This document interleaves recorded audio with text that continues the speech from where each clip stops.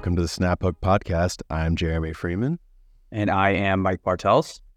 And this is episode 2. We have our first real interview, but how's your week been going? Week's been going good. Yeah, second episode, first interview, incredible guest, right? I mean, Matt Hahn's a buddy. Super excited to dive into that, but the week's been good. We went to St. Louis last week for work, a real job, and did a little stuff in the city, but getting out to play some golf on my mandatory midweek golf. And, I'm pretty excited to take the camera out and just kind of dork around and get that handicap down. What about you? You had a pretty solid week of travel there, huh?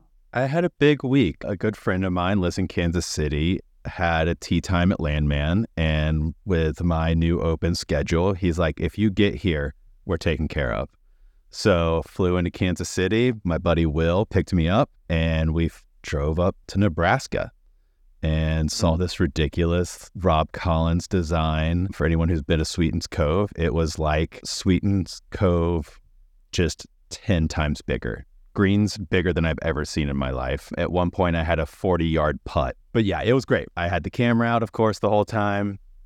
Taking a bunch of photos. I'm going to post those soon. The only issue was it was so windy, the drone stayed on the ground because there were 40-mile-per-hour gusts, and I was not going to risk it. Yeah, as in the drone goes up and then sideways. Yeah, exactly. It was a great time, though, and I played well, which is always good. When you go to those courses, you want to get off your bucket list. You want to at least have a good round. Yep. And that came together. And also, we got a quick emergency 9 in because I've never been to South Dakota, and I think there's only 2 or 3 states I haven't been to at this point. And we realized our hotel in Iowa was 10 minutes away from South Dakota, and there was a course right across the border. So the night we drove in, we got an emergency 9 in for sunset. Hold on. So you flew into Kansas City on the Missouri side. Yep. You then went to the Kansas side. Then you went to Nebraska to play Landman. And then you were staying in Iowa? Yeah. And then you went to South Dakota? Yep. Hit them all. Because basically the drive from Kansas City up to where Homer and Landman is goes directly north along the border of Iowa, Nebraska, Kansas, and Sioux City is the closest big city in air quotes, to Homer, Nebraska, 20 minutes away. But that is also where South Dakota comes down. They all come together in one corner. What? I didn't realize that till we were driving up there. And I looked at the map. I was like, we have to do this. We have to. Then we played back in Kansas the next day. So I played golf in Nebraska, South Dakota, and Kansas, all in a 2-day period. That's incredible. Yeah. That is absolutely incredible. What was it like when you're out there taking photos at Landman? Because you're saying that it's so big. Like, did you ever struggle with kind of capturing the size of it all? You sent me some of your pics, and they were awesome. But from like a landscaping standpoint, if it's huge, what was your thought process going into how do I capture the size of all this? It was hard to figure out because some of the greens were so massive. And after we played, they were nice enough to let me go back out and go over the first few holes while the light was nice and take a few extra shots. But you almost couldn't get, normally I would compress it a little bit, but then if you use a longer lens and compress it, the greens are so big, you couldn't even get the whole green in some of the shots. That's wild. But I also took out my panoramic film camera and ran 3 rolls of film through that, which I'm going to go drop off today. And I'm hoping some of those turned out well. Even Rob, who I message with occasionally, and I've done some of those photos at Sweden's before, he's like, I'm excited to see those. Yeah, I'm very excited to see those. Do you have the ability to post those with them being filmed? How do you do that? Yeah, I have to go and get it developed and scan them in, and it takes a little time. It'll probably take me a week, realistically, to get them back. If I wanted to rush, I could drop them off today, depending if they're running that type of film, because I did transparency film. So sometimes it takes a little more time with it, because they're very specific. The negative is 6 inches long. It's huge for each frame. That's crazy. And I'm assuming you're not dropping these off at Walgreens or CVS to have them developed. No, I have a friend that I went to college with here in Atlanta, and he started his own company doing it. That's awesome. And then since then, there's 2 other places in Atlanta that have started developing film. But even when I drop this type off, I have to explain to them, like, don't cut anything, because if they just like pull it out and not pay attention, they could cut through the negative because it is so specific. Like a normal roll of 120 film, you would get 12 or 16 shots, and this one you get 4. Oh. So it really limits the number of frames you get, which then of course means it costs a lot more per shot. Well, yes, costs a lot more per shot, and then ensuring that your shot is good. I mean, that's one bad shot and you're done with 3 good photos. Yeah, you take your time with this camera. You don't just bust it out and you wait till the light's right. Like when I played, I was paying attention to the course, knowing that I was going to go back out and shoot a few with it. Yeah. And like saw some spots that I knew lighting wise would look good. What's the camera that you put the film in? It's a Fuji GX 617. It's the most absurd looking camera. We'll post it in the notes so people can see it. It is this very specific camera that Fuji made before digital, and it's really hard to find now, but it's a really cool looking camera. Nice. Yeah. Yeah, we'll be sure to post that in the show notes so people can check it out. Love it. I recently made a snap purchase here recently. JP Ogden, Paul Ogden from TaylorMade. He posted a picture of one of those, it's called a camp camera. And it's basically a digital, like disposable camera. Obviously you don't throw it away, you keep it, but no screen, has an SD card in it that you pull out and you download it. But it's got 200 shots per SD card and no screen. So you kind of just blind to see what happens. So $50, camp camera, super excited to see what's going on with it. I think you should get one. Absolutely. And I think we should figure out a way to, like, once we do get listeners, have them get them and do kind of a quote unquote Polaroid or a disposable camera contest and maybe give away some cool stuff once we get there. Yeah, I'm excited to see that. I had seen that before because a friend of mine was going to a camp where there's no electronics allowed. And that's what they designed that for originally, for these kids going to summer camp, sleepaway camp, but they can't have screens. And I sent it to a friend of mine. He ended up not buying it. So I'm really glad that you got it. And I'm going to order one today. What color did you get, though? So I ordered the yellow one and it arrived. And my girlfriend was like, oh, a yellow? And I was like, I think that's like the only color I could have got. And then went back on the website and saw that there's multiple colors to pick from. But it gives me that nostalgic feeling of having a old school disposable camera. Exactly. It looks like an old Kodak. And I think that's the goal. Yep. Well, let's get into the interview. We had a great conversation with Matt. It was really fascinating to hear his background and how quickly he's come up in the world. And obviously, you and him are buddies. I know him pretty well, but I learned so much, and especially his background of finance, which is something you never hear from a creative in this industry. And people will be fascinated to hear how he has spreadsheets and plans money and does all this stuff to be successful, which more people need to do that. I was taking notes and want his spreadsheet because I need to be better at that going forward. Yeah, you're right. I've known Matt for a couple of years. It's funny that we talked about how we all met at the same place of the Ringer 2 at Sweetens. And I didn't know some of the stuff about Matt that he was talking about. I kind of just thought he started this at the Ringer when he was taking photos and got picked up there. I didn't realize his background of like what he was doing, up to that point and how involved in photography and videography and editing he was to that point. Yeah, it was incredibly fascinating. I haven't talked to many other freelancers, but I feel like Matt is the COO of Hahn Incorporated, right? I mean, like, he is running his business like so precisely, and the things he's thinking about, forward thinking. I mean, yeah, it was just incredible to talk to him and listen to him and talk about the actual photography part of it all as well, and the drone stuff. I mean, the guy's awesome. He's such a stand-up guy too. Yeah, trust me, the business aspect, when I ask him 1 or 2 questions that I know most people struggle with, and he had the exact answer, and he's only been doing this for a few years. I was blown away, and I'm like, yes, more people need to do that. So I think if you're a freelance photographer, you're going to learn a lot from this, from the business side. And on top of that, his creative is so incredible, especially the drone stuff, that it's such a good combination of the two together. Yeah, he's really a deadly weapon. And you're right. A year and a half, 2 years, I think maybe 3 years at this point, And I told him, dude's a rocket ship. Like, he's just taken off and kind of like, I feel like put himself in this top tier of golf photographers in that space. And people are hitting him up. A lot of companies want to do business with him because the guy's good. I completely agree. All right. With all that being said, here's our interview with Matt Hahn. All right. Welcome to the first interview episode of Snap Hook. We are here with a good buddy, Matt Hahn. Matt is an incredible photographer if you don't know him. He has worked with incredible partners like the USGA, Flyers Club, Zero Restriction, Dormy Network, the PGA, the Golfers Journal. Who else knows where this guy is at? He's a self-proclaimed golfaholic who just so happens to be a freelance photographer who is based in Dallas, Texas. So we are super excited to have you on, Matt. I've been talking to you about this for a while.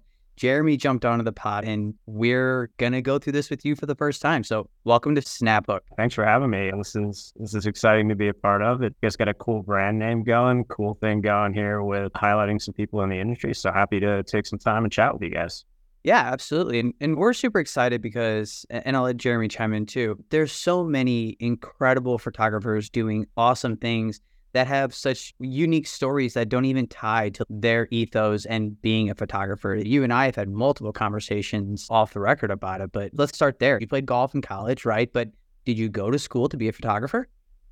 I ended up in photography by accident. I like to say that I ended up in this job completely by accident with what I'm doing today. So I was a finance guy in college, have the business background. I was at University of Delaware, did my full undergrad there, graduated with an honors finance degree. And when I left college, I ended up at Topgolf. If I would not have ended up with the Topgolf job, would have probably be in Manhattan doing some sort of private equity valuation or banking right now. So the Topgolf role, which is a whole story behind that one too, how I ended up there, that helped get me on this path that ultimately led to me finding this golf photography role. So what was the role at Topgolf? I did revenue generating programs, cost savings initiatives, and also managed pretty much anything related to golf for the brand. I had our day-to-day relationship with Callaway. I did everything from designing the golf clubs that went into the bays. We did an overhaul of the Topgolf clubs that are in those dispensers when you walk in there in the venues. So that was something that I got to work with Callaway's engineering team on, which was a lot of fun. So it was go from crazy offset and forgiveness and things of that nature to something that was a little more player friendly. So something that people like us walked in, we'd look down and be like, all right, this isn't disgusting.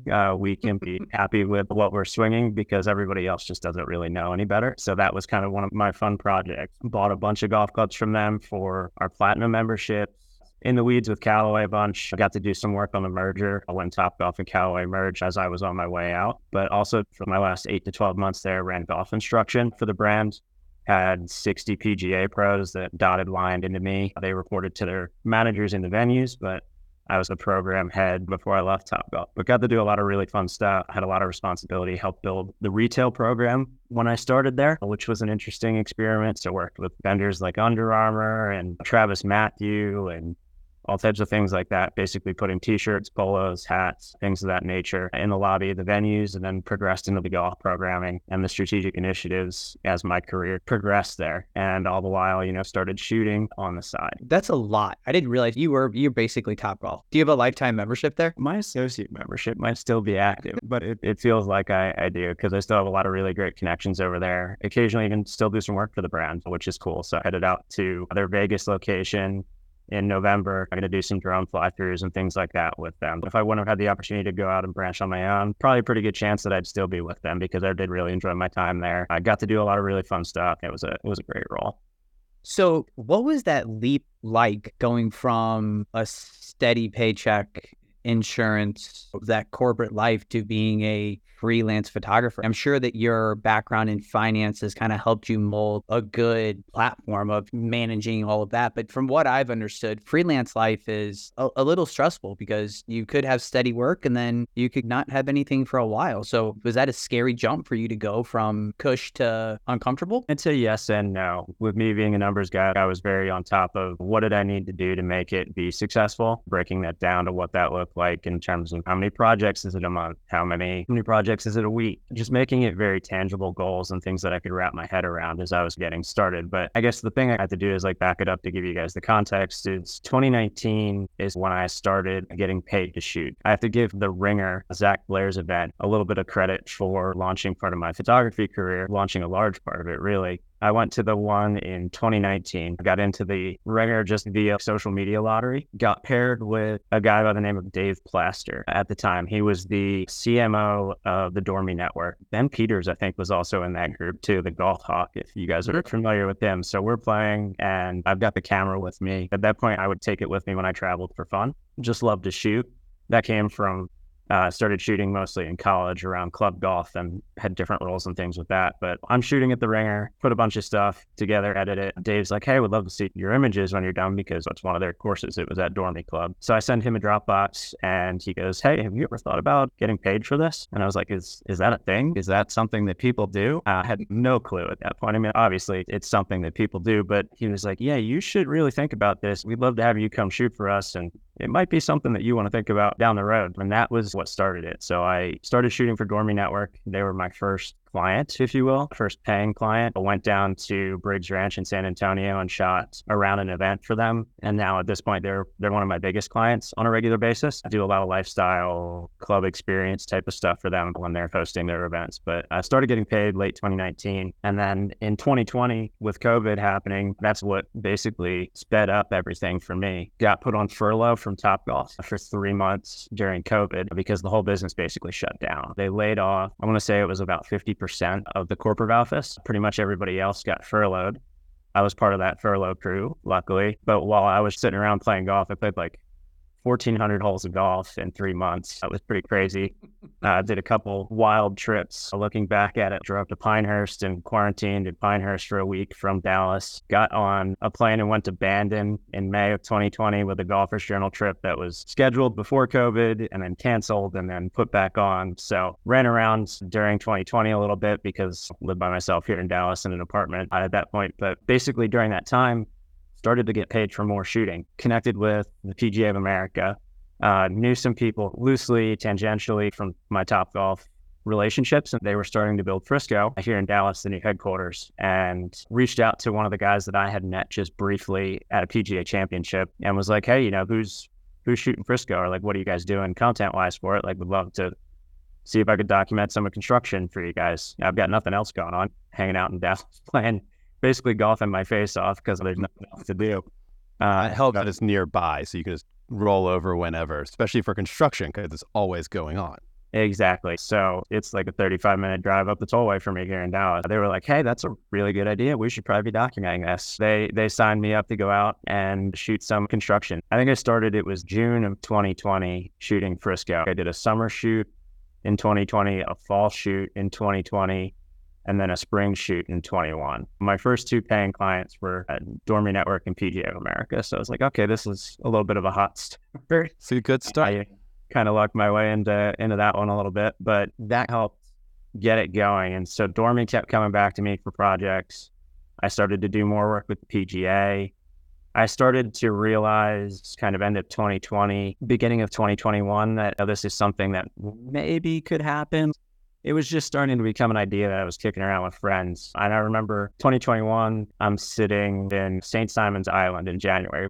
My buddies and I, we were kind of on the run during the whole COVID thing. We took advantage of the work from home and rented Airbnbs and did some fun stuff. And we spent a month in St. Simon's, a buddy and I. And I was down there still working for Topgolf remote, but occasionally working on this photography thing and continuing to book jobs and do different things. I went over to Mexico with Golfers Journal and shot one of their events. Things just started to progress. And it got to the point where I think it was like April of 2021, where I could look at like the next, call it 8 months. And it was like, all right, here's where my Topgolf salary is at. I know what I need to do to match that. I put the numbers together in a spreadsheet. It was like, I know what I need to make to kind of just get by. I know what the bare minimum number is. And I know I'm already past that. I can see the runway for the next 6 to 8 months. So at that point, it was just getting the nerve up to actually take the jump and go do it. Basically, I put my 2 months in, and not 2 weeks. I did 2 months with Topgolf because They were nice enough. I went to them and it caught them off guard, I think, with me leaving. But they were nice enough to let me do 2 months. So I continued to work for them to help them ease the transition because there was a lot of tribal knowledge. I did a lot of different things, wore a lot of different hats there. So they let me hang around, continue to help them ease the transition, but also go and do any of the jobs that I had booked for the rest of that time period. So I think it was mid-April 21, I put in the time. And I finished my last day at Topgolf was June of 2021. But at that point, I had the runway set up for the rest of the year. So I knew that 21 would be a success. The part to me that was scary was as soon as that calendar turned to January 1st, 2022, that was a completely blank slate. And all right, now we got to figure it all out. It's interesting, someone that's coming from a financial world, because so many people who get into this never look at it that way. It's a very unique scenario that you're looking at it on a spreadsheet. And I imagine so many photographers haven't even thought of a spreadsheet. They're just like, oh, I'm going to go get jobs and figure it out and buy a new camera and buy a new drone with that money. It's really smart. So did the people at Topgolf know that you were shooting stuff also before you put that time in? Yeah, I think they had an idea. I mean, at that point, I was posting stuff on Instagram. The Topgolf travels kind of helped me along the way because I got to travel with them a lot. At that point, I was probably flying, before COVID hit, I was flying somewhere between like 50 and 70 times a year with Topgolf. I was doing stuff like I ran Topgolf Tour. If you guys ever saw any of that, it was 2-person competitions in each market. If you won your market, you go to Vegas, you compete for 50 grand. So I got to travel around, do a bunch of that stuff. I would occasionally shoot some of that stuff. Our marketing team guys, some of them love me because they'd be always looking for social content. I'd be like, hey, how about these images I shot? And they'd be like, where did this come from? Yeah, I even did that one time. It's funny. There's still images that I took when I was an associate on the website for some of the different venues. One of my cooler projects I got to do at Topgolf was build mini golf course. And mini golf courses, it probably doesn't do it justice. They're putting courses. They're full artificial turf putting courses. They were a ton of fun, really cool projects. There's one in Richmond and one in Jacksonville that I did. And when I say I did, it's a team. It was a big team of us, a construction team, project managers, things like that. We were kind of the ideation behind it, but I shot some of the images of those courses and some of that stuff, and it's still sitting on the website today. And I actually did some architectural images for a venue opening in, I believe it was Orlando, when I was headed towards St. Simon's during that like whole COVID adventure. So kind of funny to look back at some of that. Marketing departments love getting free content. That's always a bonus for them. Yeah. They have no idea what those images are worth nowadays. So let's talk about the roller coaster. I mean, you're talking about 1.5 years, Matt. Like, you're a rocket ship. You just went off. It seems like a big term, but yeah, I mean, it happened quick. It's been pretty cool, and it continues to roll, which I'm obviously grateful for. It's been a fun ride, but I think I was pretty calculated with it from the start. Like you said, the spreadsheet thing, you guys would laugh. I have a project tracker spreadsheet. Any project that is definite, booked, signed, sealed, delivered, anything that's completed, anything that is, tentative. And then I have other categories where, I call it stretch, or if it's just kind of speculation. It's all in there, and I can see what it is by month, by category. It basically is like life budget for me. I can see what the business is going to have coming in at the top. I know what the business expenses are. Like it's all in there. So for me, it's just how I conceptualize it. Because at the end of the day, it's fun. It's really cool. It's something that I wanted to go do. And it gives me a really cool, different lifestyle compared to a normal 9-to-5 corporate job. But you still got to make the numbers work at the end of the day. So that's the part that I'm super cognizant and on top of. And I think that's what helped me get to the point where I'm at quicker is if there's something that I see most creatives maybe need help with, it's the number side. And I'm kind of a numbers guy that backed his way into ending up with a camera in his hand, whereas a lot of these other shooters are trying to go the other way around. And it's a hard thing to do if you don't have that sort of education or that sort of background. So I think that's something that's given me a little bit of an advantage when I'm submitting proposals or submitting estimates or project briefs or things like that with different clients. I know the business side and the numbers side of it that they're looking for, and it just, I think, helps me that much more. Oh, let me be very clear. I'm going to get that spreadsheet from you because I'm going into freelance now myself, and my ADHD brain will not work well on numbers. So that's awesome. I'm curious, when did you first pick up a camera? Was it when you were young? Was it early on? Did someone inspire you to do it? Where did you really start taking photos? Yeah, good question. So I got to give my brother a lot of credit for that. It's funny. I look back at some of these pictures. We were talking about this. I forget what it was that got us talking about this, but we started with GoPros. I was a baseball player all through high school, double roster, junior legion, burnt out of baseball because of that. and caught the golf bug bad into my junior year of high school. I only played in maybe a third of the matches my junior year, to dropping 20 to 25 strokes off my average between junior and senior year and playing as 1 or 2 man.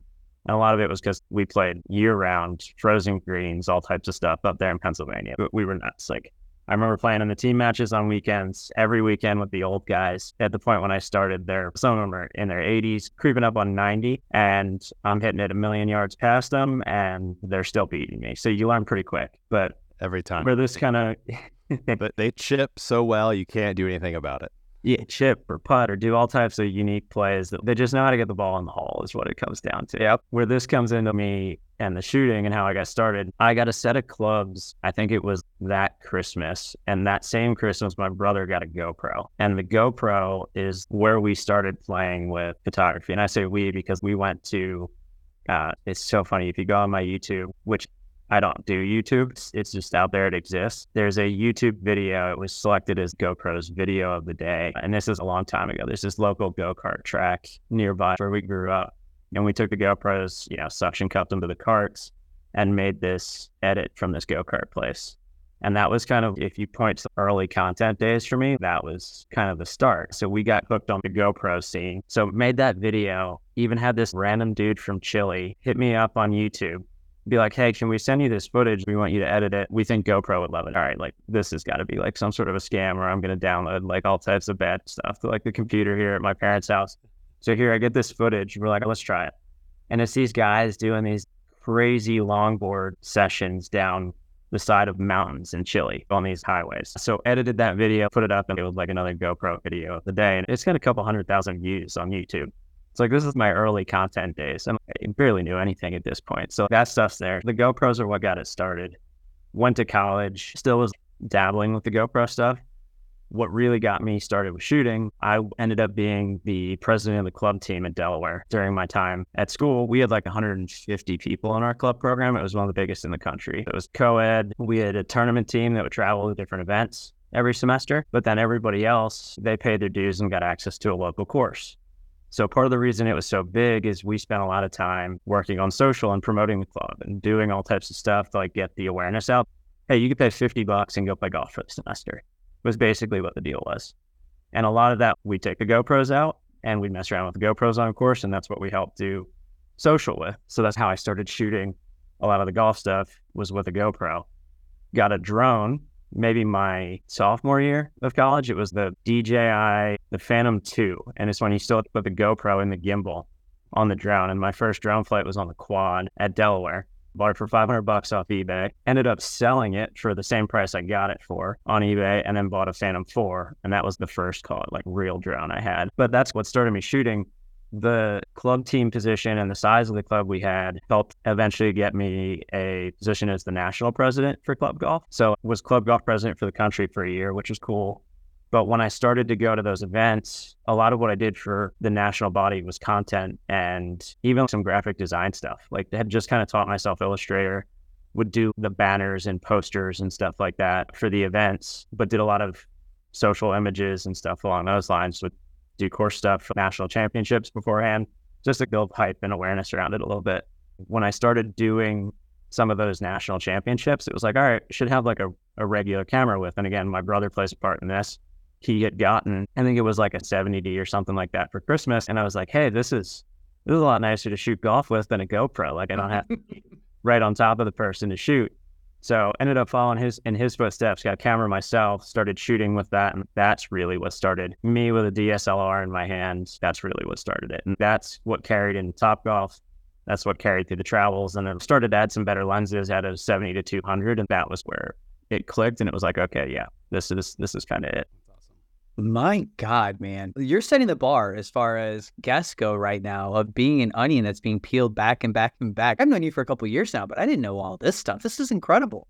Yeah, it's a wild journey to how I got there. And when you sit here and look at this and think about it, but we could even go at like the Topgolf story of how I got my job there is even a funny story too. Oh, let's hear it. I need to know. It also relates to content, believe it or not. My dad likes to say I got my Topgolf job with a video, and I ended up leaving my Topgolf job because of video and photo. But basically, this is between my junior and senior year of college. So summer internship, I finish up a finance internship up in the city in Manhattan. I pack up my stuff, drive home from Manhattan back to Reading area, Pennsylvania, where I'm from. There was a Twitter contest that was running for the Topgolf Tour, which is funny because that's one of the things I ended up doing at Topgolf when I worked there, to play as George Bryan's partner in the Topgolf Tour. They called it the Be My Bro contest because Wes Bryan had just gotten his tour card and was now not available for George for the Topgolf Tour. So I get home, take the GoPros out to the range. I set one up out on a 50-yard target and another one just up with me on the hitting area. There's nobody around. It's 7:30 p.m. on a summer night. A local course, it's pretty much cleared out. So I do this video, talk to the GoPro, do this whole thing where it's like, you should pick me because XYZ. And the last reason was like, oh, I'm a pretty good golfer myself too. Set the camera down, hit a shot. I had the GoPro on top of the target. The ball I hit one hops, hits the target, knocks the camera over, falls into the bucket, cut to black. That was the video. So end up winning the contest, go to Atlanta, play with George. We almost ended up winning and going to Vegas. Didn't get it done though. We lost to some guys that were actual pro golfers. But my first boss at Topgolf was there running the contest at the time. There's YouTube videos of this. Topgolf had their whole content team there. I was mic'd up. They had cameras on us all day. You can still go find it on YouTube. It's pretty funny to see. But basically got recruited from that. And that's how I ended up at Topgolf. That's great. What? Wow. Your whole life has been content. It's funny. It's kind of been there, in the background. It is crazy. So we're covering a lot of your history, like who you are. Let's talk about being out shooting. When you're out with your buddies, or do you take photos when you're out with your buddies, or are you just done by that time with work?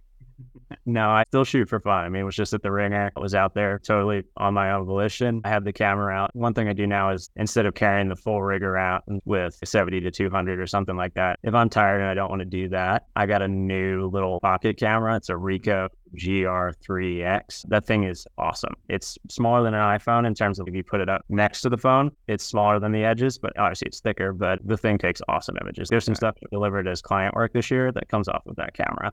And it fits in a pocket. I'll just take that with for some of the stuff now if I don't feel like carrying full camera around, but still shoot with buddies. Yeah, I love that. So if everybody knows, anytime Matt references what's he got in the bag, those will all be in the show notes so people know exactly, and you don't have to DM Matt and ask him, what's your body, what's your lens, what's all this? We'll take care of that for you, Matt. Don't worry about it. So when you're out on the course, whether the drone is in the air, the FPV's in the air, you got your camera with you, what is it you're out there looking for? I assume you're walking, maybe. Are you in a car zooming around? What is it you're looking to do to be different than everybody else? Feel like you're not taking the same photo, just at a different location, right? What's going through your mind as you're putting a shot list together? Yeah, that's a good question. I mean, a lot of it depends. It depends if I'm out there on a client shoot. It depends if I'm out there just kind of for fun. If I'm out there for fun, I'm just walking, and the camera is more of a secondary thing than a primary thing. If I see something, then I'm going to stop and take that image. And it's funny, when I do that, some of the shots that I take when I'm out there and it's just golf is the focus, some of the frames that I think are nothing frames end up being the ones that are the best when you sit down and edit it.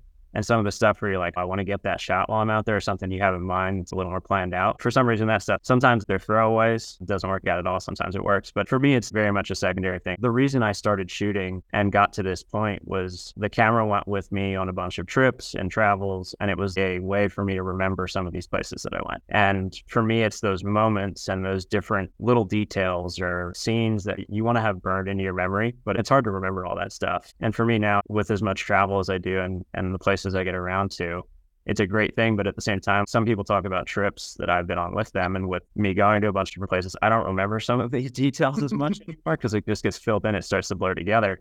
So it's nice for me. It's almost like a souvenir. People buy a bunch of stuff in a pro shop to remember trips and things like that. For me, the images serve some of that purpose of being able to take that trip home with me. Yeah, that's 100%. Hey guys, it's Jeremy here to talk about Precision Pro. Mike here. Back in the day, I did a lot of research on rangefinders, and I came to the conclusion that Precision Pro was the best option for me. I had a different brand rangefinder in my bag for the longest time until I discovered the Precision Pro NX10 Slope. I love the easy to lock on target, the lifetime battery replacement warranty, the 3-year warranty, and it allows me to change my skins for my personal touch. Mine has a custom skin from when I did a 100-hole hike for Youth on Course at Sweetens Cove last year. That way, every time I pull it out of my bag, I'm reminded of how good that day was. So make sure you go to precisionpro.com, use code PINS20, and get yourself a new rangefinder. Let's talk about the most important item in your golf bag, your glove. We here at Snaphook connected with Joe Lusa, the owner and creator of Benzie Golf Clubs, and have been wearing their gloves for the past year. As golfers, we put so much thought into our fit. It blows us away when people have old, beat up, or the standard big box manufacturing gloves. Benzie gloves are made of premium grade Cabretta leather at the price point that is hard to beat. Our favorite gloves are the Elephant Print 7210 and the Chapel Hill. Visit them at benziegolf.com and follow them on Instagram at benziegolf.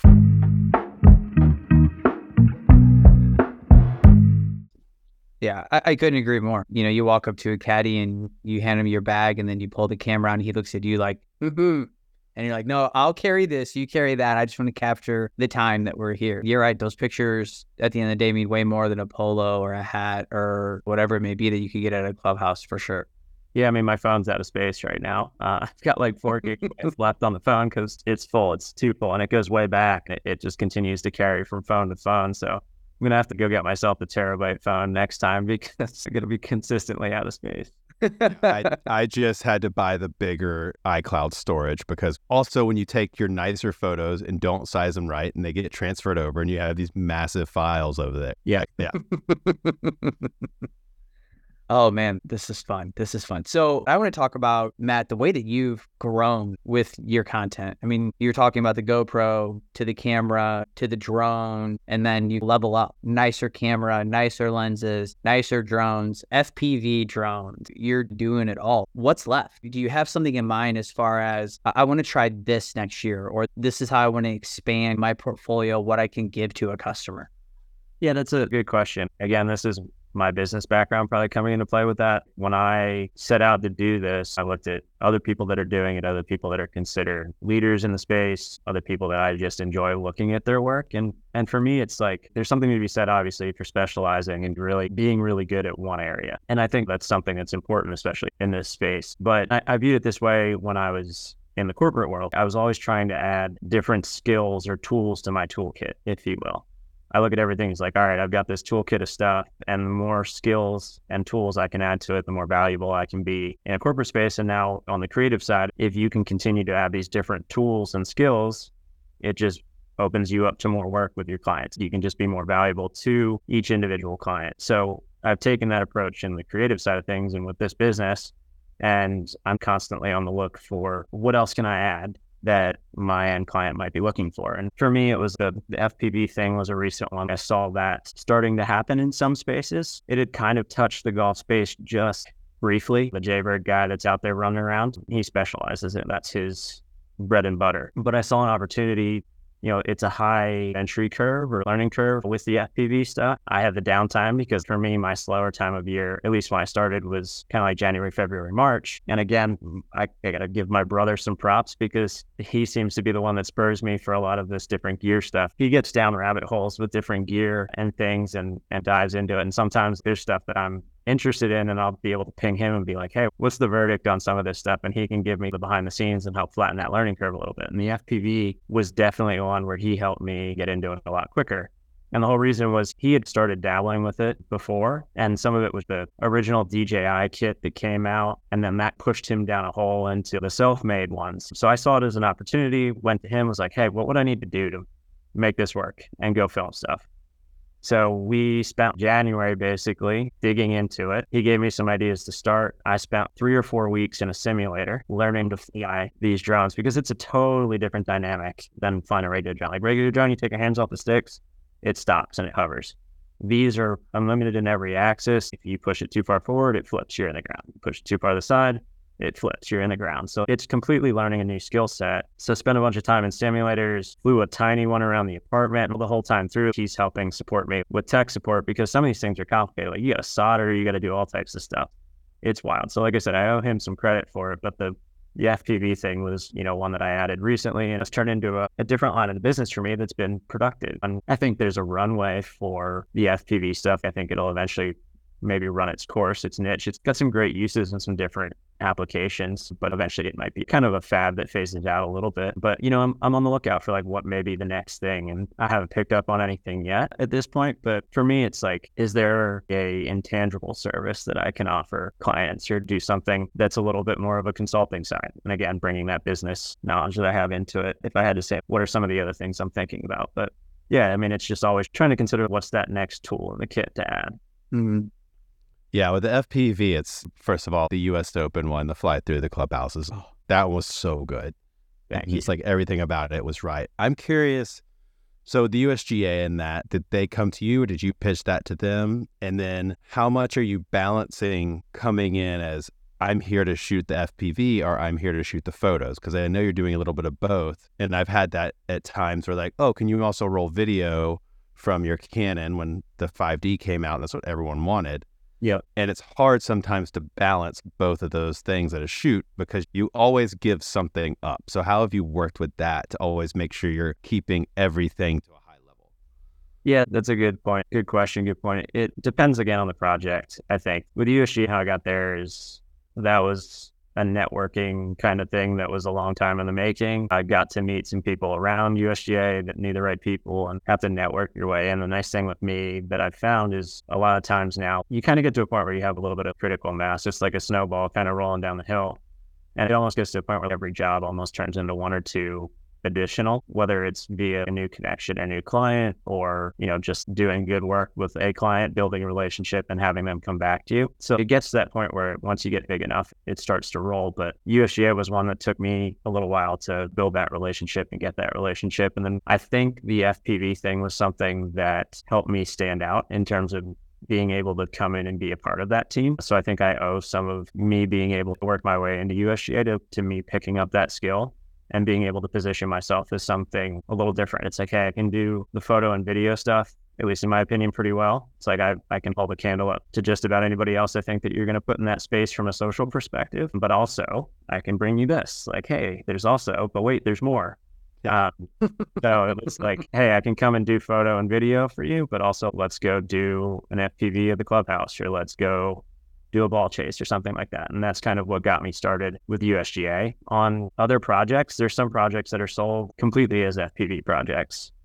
And that helps sometimes because it's specialized, it's focused, that's what it is. The governing body stuff, like major champs and things like that, they're a different beast than any other project because it's go, go, go. This year for US Women's Open, I'm on site for 10 days. So it's just an extensive amount of time. I'm going in early and being there that long because we're going to do some of that FPV stuff before spectators are on the grounds or things like that. Like at US Open this year, we did a ball chase on 15, the par 3 with Bryson. And that was before spectators were on the ground, but Bryson's on the tee and here I am. And they're like, hey, don't hit our former US Open champion. No pressure.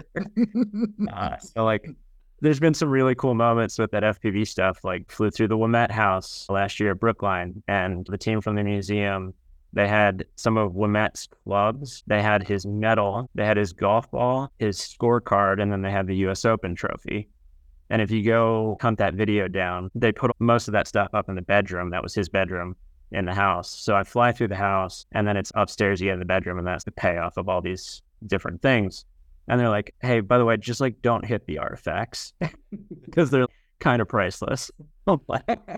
Great. Yeah, museum people don't mess around with their artifacts. That's museum people do not mess around with it. But yeah, so I mean, I think you were going with this is like, how does it work with doing these different things? Like the other jobs, it's building it out with the client ahead of time. I think that's something that I do a good job with is we set up clear expectations before a job. Like before I go and do pretty much anything, there is a piece of paper that has, here's the price, here's the expectations, here's the deliverables, this is what we're going to create.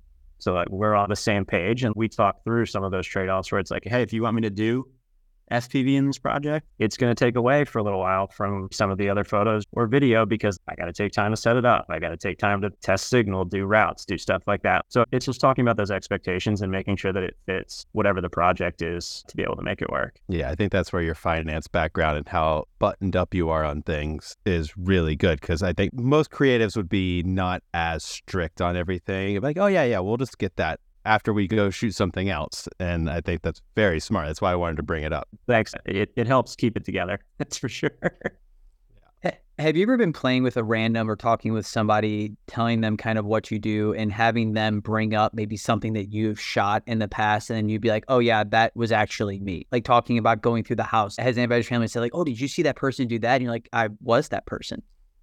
Yeah, it's something that started to happen a little bit more lately, which, I mean, it's kind of cool. It's also kind of weird to me because, I don't know, for me, it's like I post pictures online, I go and shoot. Obviously, I get a chance to go to some of these big events, but to me, I'm the guy behind the camera. I'm not the focus. I don't intend really to be the focus. Like if I want to be the focus, I'd maybe go create a YouTube channel and put myself in front of the camera, but that's not my kind of thing. So yeah, but it has started to happen. Like I've had some guys where I've been on trips or I've talked to guys and they're like, oh, what do you do? And I'm like, oh, I'm in golf content. And they're like, do drone stuff and this and that. And they're like, oh, I love when they do those videos through the locker room or like this. And I'm like, yeah, that was me. I've had that one happen a couple times. I've had it happen a couple times with a few videos I created for different players, social, just either through USGA or things like that, where people are like, oh, that was cool. And it's like, yeah, like, oh, you're the one that made that? Like, yeah. So that stuff is starting to pop up here and there, which is, again, it's fun. It's cool to see people get excited about stuff that you make. So that's a benefit of it for sure.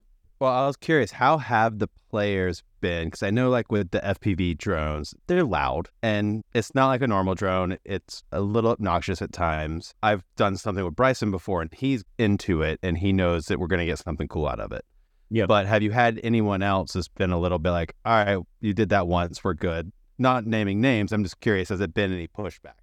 Yeah, luckily, no. Most of the player stuff I've done it has been this year. We did the Bryson ball chase at US Open. We were going to do one, and unfortunately didn't work out. We were going to do one with Michelle Lee at Pebble on 7. Would have been so epic, but it was so socked in fog-wise there for the first 3 days I was there. Like basically we sat and twiddled our thumbs with the drone in our hand for 2.5 days because you basically couldn't see the green. It was that foggy. So you can't really do a ball chase with the drone when you can't see the ball.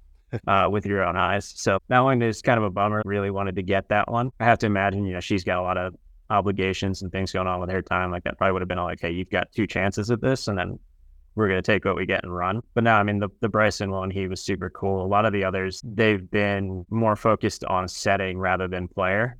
And some of that is intentional because when you're at majors, it's just hard to get those guys to pull away and be like, oh, I'm going to put some time towards this content piece for social. Matt, I'm just curious because in my eyes, there are like tiers of photographers within the golf space, right? And you are absolutely at the top of that top tier. But do you ever get any kind of imposter syndrome, whether you're scrolling through Instagram or seeing Golfer's Journal magazine and you see a photo? I mean, does that ever happen for you? Or are you just so dialed in with what's going on that doesn't even cross your mind? I appreciate that. First of all, I mean, it's kind of crazy for you to say that to me to begin with. Obviously, I know you're a buddy and we've been at events and stuff together, but yeah, I mean, definitely.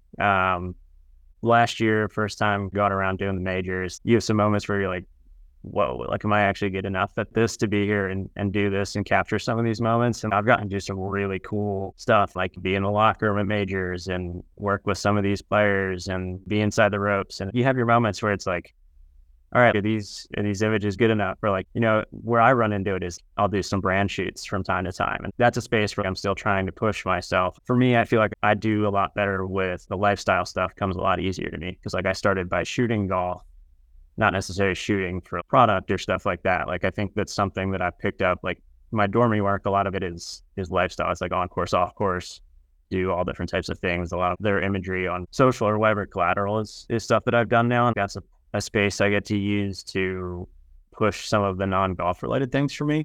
But some of those brand shoots that I do still these days, like it's like I've gone out and shot with some guys that are really talented. There's a guy by the name of Paul King that I did a 0 restriction shoot with. He did the stills, I did the video, and just watching the way that he thinks and works, I was like, whoa, man, like Like, how do I even begin to hold a candle or compete with that in any way, shape, or form? And a lot of it, the thing you have to remind yourself, or at least I have to remind myself, is I'm sitting here and it's just over 2 years into this, call it experiment, if you will. It's like, that's the thing that I push myself back with, or like ground myself with it, is you feel like I've done a lot of great work. I've got these chances for a reason because I've done some of the right things to get there. So you have to just like push yourself back into your place and try to kick that to the side. But yeah, it's a total thing. It happens a lot. Well, yeah. And I think when you get on those brand shoots, because like you said, it's a different purpose. And sometimes you have to make sure that product looks perfect. And there's things where you would just be like, oh, let's go out there and shoot this. And, oh, we got to steam this and make sure it looks good. But then you get to control lighting. And there's other things you get to a little bit more. Yeah, there's just a lot that goes. I mean, some of the stuff that you do, you get it. Like, you know what goes behind it. It's just like a different mindset and vision for it, because you can just go shoot people playing golf, and it's like, all right, great. Like, that's a great image. You caught this raw, authentic moment, but that raw, authentic moment doesn't show the polo off the way that it needs to sell. So it's like, how do you pose somebody right, or like get that pose, or that? Yeah, it's okay, stand there, smile at the camera, or look to the side, or look left, look right, do this. It's like, that's great, but there's still such a niche, special talent to getting those images that are very posed or very styled to feel like they're so authentic. Yeah, it's a tough balance for sure, especially when you're used to following along. But no matter what, it's a difficult thing to do. Yeah, because you're also, like you said, Matt, you're out there shooting, playing with your buddies, getting a cool shot of a photo. But when you're doing that studio type photography, you're also kind of being the director as to, hey, turn your shoulders this way, find your light. We need to get this, we need to do that. Like, it's something me and Jeremy have talked about, where the amount of times you're actually hitting the button compared to setting it up, getting the person in the right spot, it's very different, right? It's a whole lot of prep and not a whole lot of shooting. Yeah, I don't really do studio. I mean, I do product stuff, but for me, I'm very much a on the course, natural light, like that type of thing. I mean, obviously, like, I'll use diffusers, reflectors, stuff like that, where needed when you're out there for some of those brand shoots. But I'm pretty minimalist when it comes to a lot of that stuff, just because, again, I don't have the classical photography education. I'm a finance guy, so everything that I know is self-taught or learned from somebody else. So some of that stuff I'm still learning and adding those skills, and like, that's some of the stuff behind the scenes that I continue to work and develop on. But for me, it's very much like minimalist. Hey, we're out there. The natural light we have is what I learned to shoot with, like, because that's what it is with golf. That video from the Zero Restriction Extreme song, where the guy is swimming in the club with the windmill in the background and he's changing outfits through each part of the swing, epic. Thanks. Yep. That was a fun one, and I can't take full credit for that. I mean, the Zero team, we had a crew of us like coming up with ideas and putting concepts together. So there's a brain trust behind that. That's not all me, but it was fun to help bring that one to life. That's a tough edit though, too, to get that person in the same spot every time, same movement. I mean, that's tough. Yeah, we used tees to make sure his feet were in the right spot, line the toes up, camera stayed in the same place the whole time. Would have been really good if the wind wouldn't have picked up for one of them, because you can see the windmill spin and then it's steady, and all the rest of them, it wasn't moving. But like, that's the one thing that got us, but it's still executed pretty good. But that's also the thing that you look at, where 90% of people will never notice that at all. But since you were there, you were like, oh, that one little thing changed. We go through this a lot. So a cool thing that I have gotten to do now with USGA is I do a lot of their tee to greens for broadcast. So before championships now, we'll go in the year before and fly all 18 holes. And that's the stuff that ends up on broadcast for when you're at home watching the golf course, or there, hey, here's what hole 7 looks like at Pinehurst this year. And we work with a really great team. Jeff Marsh does them a lot with me. I'm sure you guys will probably get him on here at some point. Yep. But we work with a guy by the name of Rob Cowan, who's a longtime NBC producer, produced a ton of different sports. The guy's a legend. The stories that guy can tell and the things that he has done is insane. He's the guy that started basically aerials in golf, is my understanding of it. He was at one point hanging out of the helicopters that's when they had to do it, and directing the aerials and things would look like at that point. And now we do it with drones. So he's out there directing Marsh and I. I've done it with Omar Rawlings too. He's directing us around the course, and he loves to have everything be absolutely perfect. It's funny, we did Pinehurst this year, and it is a nightmare logistically to try and get Pinehurst and have it be air quotes perfect, because there's public play going off 2 tees at most points. There's maintenance everywhere. There's dog walkers here. There's people out walking around. There's cars going by on the road. There's all types of stuff. I have to push back on it sometimes. It's like, Rob, like, you see those things in the corners of the frame and the little details. Most of the viewers don't see that. So it's a funny thing that you bring that up. Yeah, and that's always the case. So I'm curious, how much of the post editing do you do on any of these things, be it the video, the drone shots, the photos? Do you handle most of it, or does it get passed off? Yeah, I probably handle, I'd say 90 to 95% of my editing at this point. That's one of the things that I'm starting to look at for next year, with just the amount that I travel and the amount that I shoot, is basically trying to save myself some time and resources in some places, especially on the video side of things. As I've started to shoot more and build out more of a network in the space, I've met some great guys that are extremely talented editors, like Beethoven on the keyboard, as far as being able to run through Premiere without a mouse, like kind of the stuff that I would learn to do in Excel when I was in college for finance stuff. That's what these guys are like in Premiere. And I've gotten fast, but these guys just blow anybody out of the water in terms of speed. So there's going to be some stuff next year that the video, at least to the point where it's like, hey, I'm going to give you all this stuff. I'm going to give you a vision for it and maybe a track selection, some music, stuff like that, and get it like 90% of the way there for me, so I can save a lot of time and effort on that front and focus on the stuff that continues to push the business forward and focus on the creative energy towards the next shoot and, you know, kind of what the next thing is in front of me. Yeah, I think that's a smart plan. There are people that all they do are adjust colors on videos. When I was over at TNT, it's like there's a guy that I worked with, and that's all he did. Yeah. And he would get footage in, and he would go in there and do LUTs and change colors on everything, and that was his job. Yeah. It's incredible to watch them work. So many specialized guys, and audio guys too, like guys that are like, I can never be one of those guys. Props to those guys. I don't know how that's the thing that you spend your time focused on and doing, and it's such a skill, and it's incredibly valuable, especially at the level of production stuff that you're around too, Jeremy. Like, you see it obviously firsthand, but it's crazy. That's what I tell any person who is doing photography and they want to start doing video and adding it on. Don't touch the audio ever, because you're never going to get it to the level that these people that specialize, because that's all they do and that's how they think. Always have a good audio person with you. Yeah. And I think that's a smart thing for you to stay away from that. Yeah, 100%. I'd be interested to know how it's going to go for you, giving somebody a vision and the footage and seeing how it turns out, because there's so many times your vision and you can articulate it really well, you know, how that matches up one for one. So keep us updated on how that works out for you. Yeah, we'll do it for sure. That'll be awesome. All right. So I think at this point, we're going to hit we'll call them like our bucket of questions, right? Because we got about 4 minutes left. You got a flight in the morning. You can run it as long as you want. We're chatting, so keep sending it. I'm happy to chat. Then I need to know, this is one that we just brought up the other day. This is one that Mike came up with. Of all your photos, which one do you want to frame in your house? Which one is special to you? Oh boy, that's such a hard question. I think the one thing to preface is, for you, it could be a shot with your buddies, your brother playing golf, or it could be Pinehurst where you took an awesome photo. Any picture you've ever taken when you're like, I want that one to live forever. I mean, so that's funny. The one that I have as the background of the Zoom thing here right now, I just threw that on because I downloaded Zoom like 15 minutes ago before. At this point, longer than that, because I'm normally on Google Meet these days now that I'm not in the corporate life. But yeah, this one that I have in the background here, I mean, this comes from first trip to Bandon, and this was during that COVID 2020 trip. And again, what we talked about, it's like taking home the images is like taking home something for the pro shop for somebody else. And this one takes me back to that trip because I was on furlough. I was getting unemployment money, like was just hanging out playing golf. I had nothing else to do. The trip was supposed to be 3 days. With the trip, if you extended or added anything on outside of the golfer's general package, it was half price golf. So I called Bandon up before I got out there. I was like, hey, if I extend, would you guys extend half price golf? They're like, yeah, there's like nobody out here. We'll happily extend it. We're just happy to have you. So the 3-day trip, long story short, turned it into an 8-day trip. Wow. Played like 340 holes of golf or something dumb like that in a week out at Bandon. Basically, it was like 2.5 rounds a day is like the pace we were running on. So my buddy was out there with me that went, and we had perfect weather. It's late May. And what we would do is we'd play our 18 in the morning, have lunch, play 18 in the afternoon, either have dinner or just run it straight back. And when we would run it back, like if you're not familiar with Bandon, obviously like third round is free.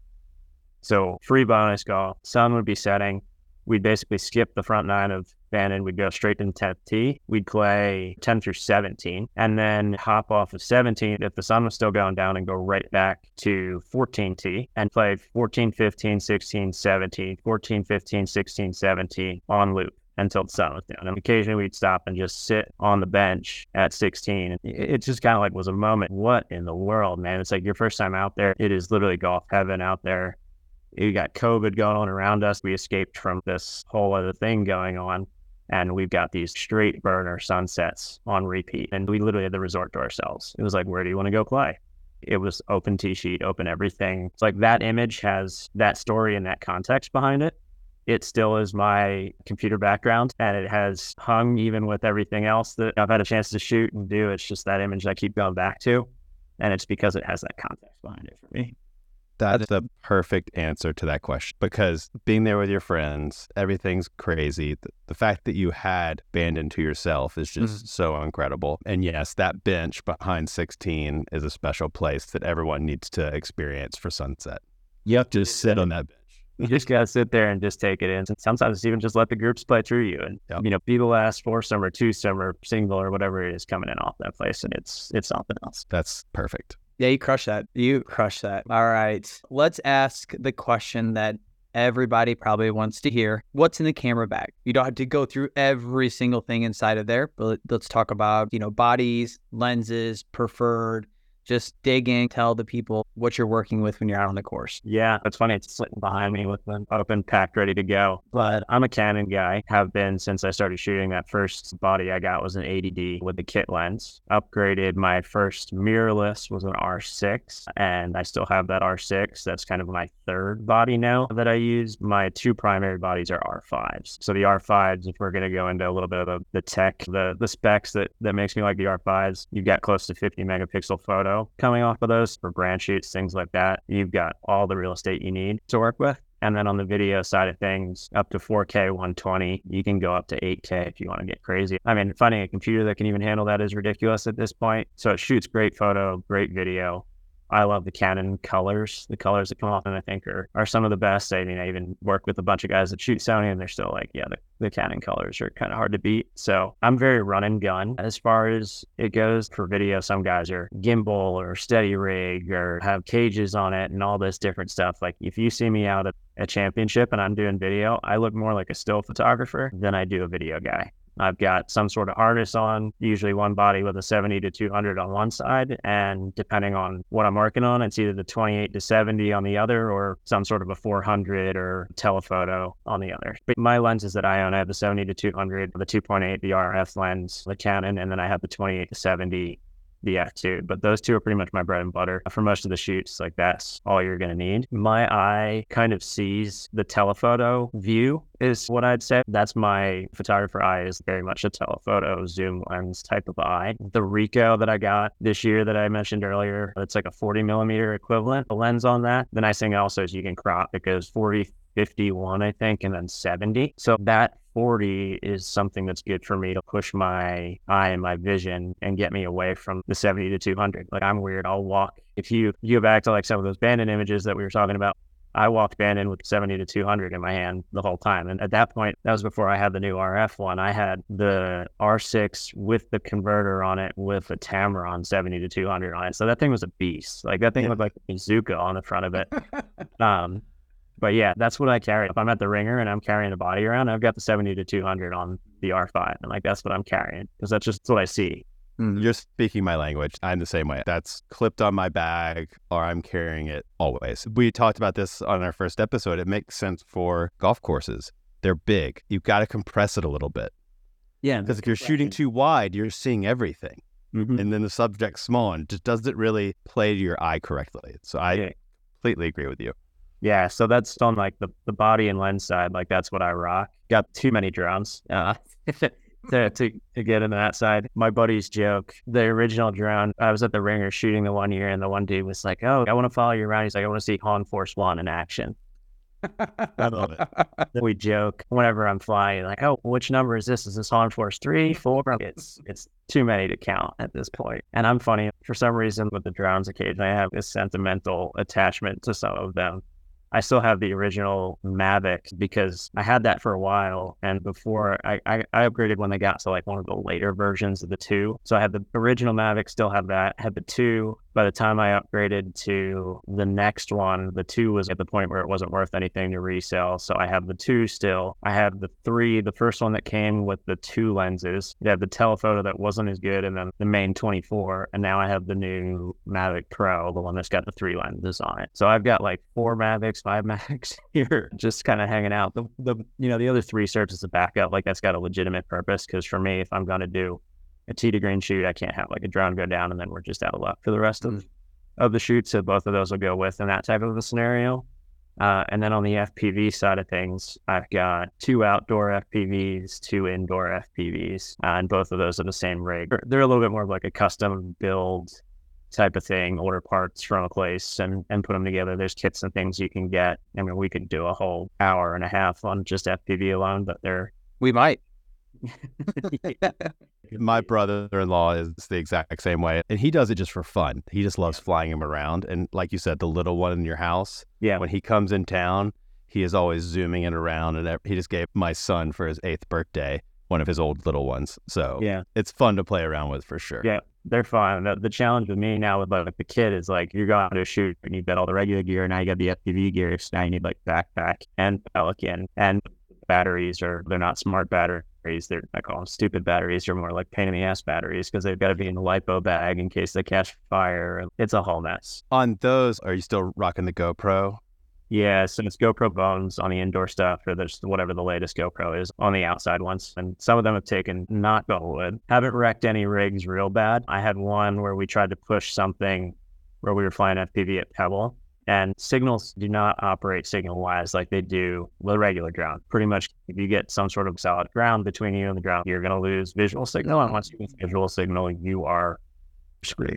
You're toast. You're the sitting duck. You are a paperweight that is moving too fast without any sort of direction. So I've had a few where we've lost visual signal. My brother and I actually had one instance where we were on a job, and again, no crashes based off piloting, again, knock on wood, but some signal stuff is where we've run into issues. He fired up his goggles while I had mine in the air. We were on the same channel. Didn't realize that would be a thing that would interfere as much as it did. Cut my visual feed, and I'm basically 50, 60 feet in the air with this drone moving pretty quick, and now it's falling.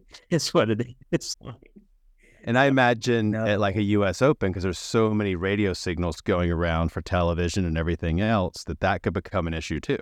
Yeah, that's the thing. I mean, they're super tight on RF stuff for audio guys and things like that. The crazy part is like US Opens, like some of the security stuff. And like, I don't want to go too deep into it because I'm probably not even supposed to talk about some of it, but they know if there's drones on site and a drone powers up, they know it's there. Yeah. So getting clearance and stuff and working, that's again, the benefit of being there with the USGA is we're radioing in, drone turning on, drone going up. See this drone's down, all right, drone's off. We're out of the air. So yeah, it works. Like the FPV stuff, I guess some of it plays on a little different channel wise. You don't have to worry about as much of that RF stuff with the audio guys. And that's at least a benefit on that front. Yeah, that's good. Yeah, every major sporting event now, no matter what it is, even just a normal baseball game, they know if something's going up. Yeah. And they're locking it down. They're on top of it. So wait, Matt, you kind of hinted towards it. How do you carry all of this stuff? You said you have a Pelican, you have a backpack. Good question. That's a never-ending struggle. I've got the Peak Design, the largest backpack that they make. It's like the 45-liter, and that one was like fully expanded. I have the cubes in it. The cameras and lenses typically go in that. If I'm going on a shoot that doesn't need FPV, I'm trying to make it work in a backpack. The real pain then is that backpack's like 40 to 45 pounds. Yeah.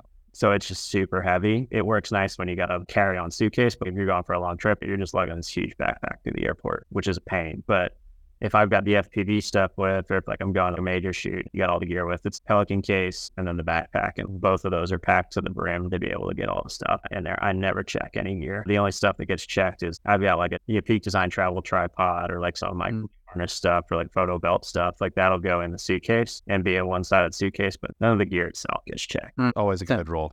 Yeah, you don't want to play that game. No. I can tell you a story of my old boss at one time had a Pelican case with some lenses in, and he was at baggage claim, and suddenly one of his lenses comes rolling down at baggage claim. Just straight up, the lens rolled down like it was a bag. And that had opened up when they were loading it on. Yeah, that's why I always lock it too. Exactly. But yeah, that kind of, I think like when I round out the gear, I mean, you could go into probably too many GoPros to count. Got like the DJI mic system. I mean, that's what I'm running for. Again, like a running gun. If it's in the way, like I own a gimbal. I think it's maybe gone out like 3 times in the last 2 years. It's running gun. If it's in the way, it typically doesn't work for me. Gimbals are tough. We got one and trying to get it and working it. I mean, that's an art in itself doing something like that. Getting them balanced takes more time than I want it ever to. Yeah, like you said, when you're doing running gun, you can't suddenly like, oh, hold on a second, let me go load this thing up. And there's just more things to carry or more bodies. I don't know how people run around golf tournaments with a gimbal or like full sticks is crazy. I joked with one of the guys that's on our USGA team, Brandon. His last name it's hard to pronounce because of Brandon Ski basically. And he does a lot of tour work and they drive carts around on tour. They typically have somebody to drive them, but when we're out at USGA or PGA or majors or stuff like that, you're on foot. You're not taking a cart around a major, just too many people. And the first time we went out together when he was at US Open, it was the first day out running around, he had the full camera rig on the sticks. And I was like, you're going to carry that around the whole way? And we got about like 500 yards and he was like, I'm going back. I'll see you in a bit. You got a little new set. Yep, you're gonna change your ways a little bit with this one. He will use gimbal stuff out there, and you get some really cool stuff with it. It's just such a pain. Yeah. All right. So we call this, Matt, our burst shutter. I didn't let you know ahead of time any of the questions, so it's going to be rapid fire, and you just tell me how you want to go. So we'll start right away. Morning or twilight? Ooh, I think it's twilight because morning sometimes you get the dew and it gets a little harsh. Yeah. Walking or riding? Walking. I walk probably 98% of my golf. Zoom or prime lenses? Zoom. I mean, I got to go with that, obviously, based off what I talked about. Swing photo or landscape photos? That's a tough one. I mean, if it's at a pro event, I love having a subject in the environment. That's where I'm going to go swing photo. If I'm out with random people or random place, I'm probably going landscape or some sort of environment photo because most people's swings don't really work all that great. All right, I threw this one as a little joke. Vertical or horizontal photos? The owner of a bar is cringing.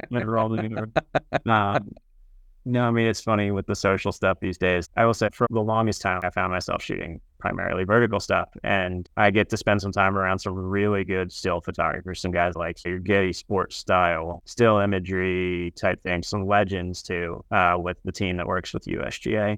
And it's like, you can always crop, especially when you're shooting at 50 megapixels. So there's certain situations where I'm trying to get a certain thing accomplished in a vertical frame, and I'm going to shoot it vertical because that's the lens I have, and I need to shoot it vertical to fit everything. But I'm starting to shoot more landscape images, again, just because they've got the longevity, they've got the staying power, and then you have all the frame to work with. So that's a never-ending battle.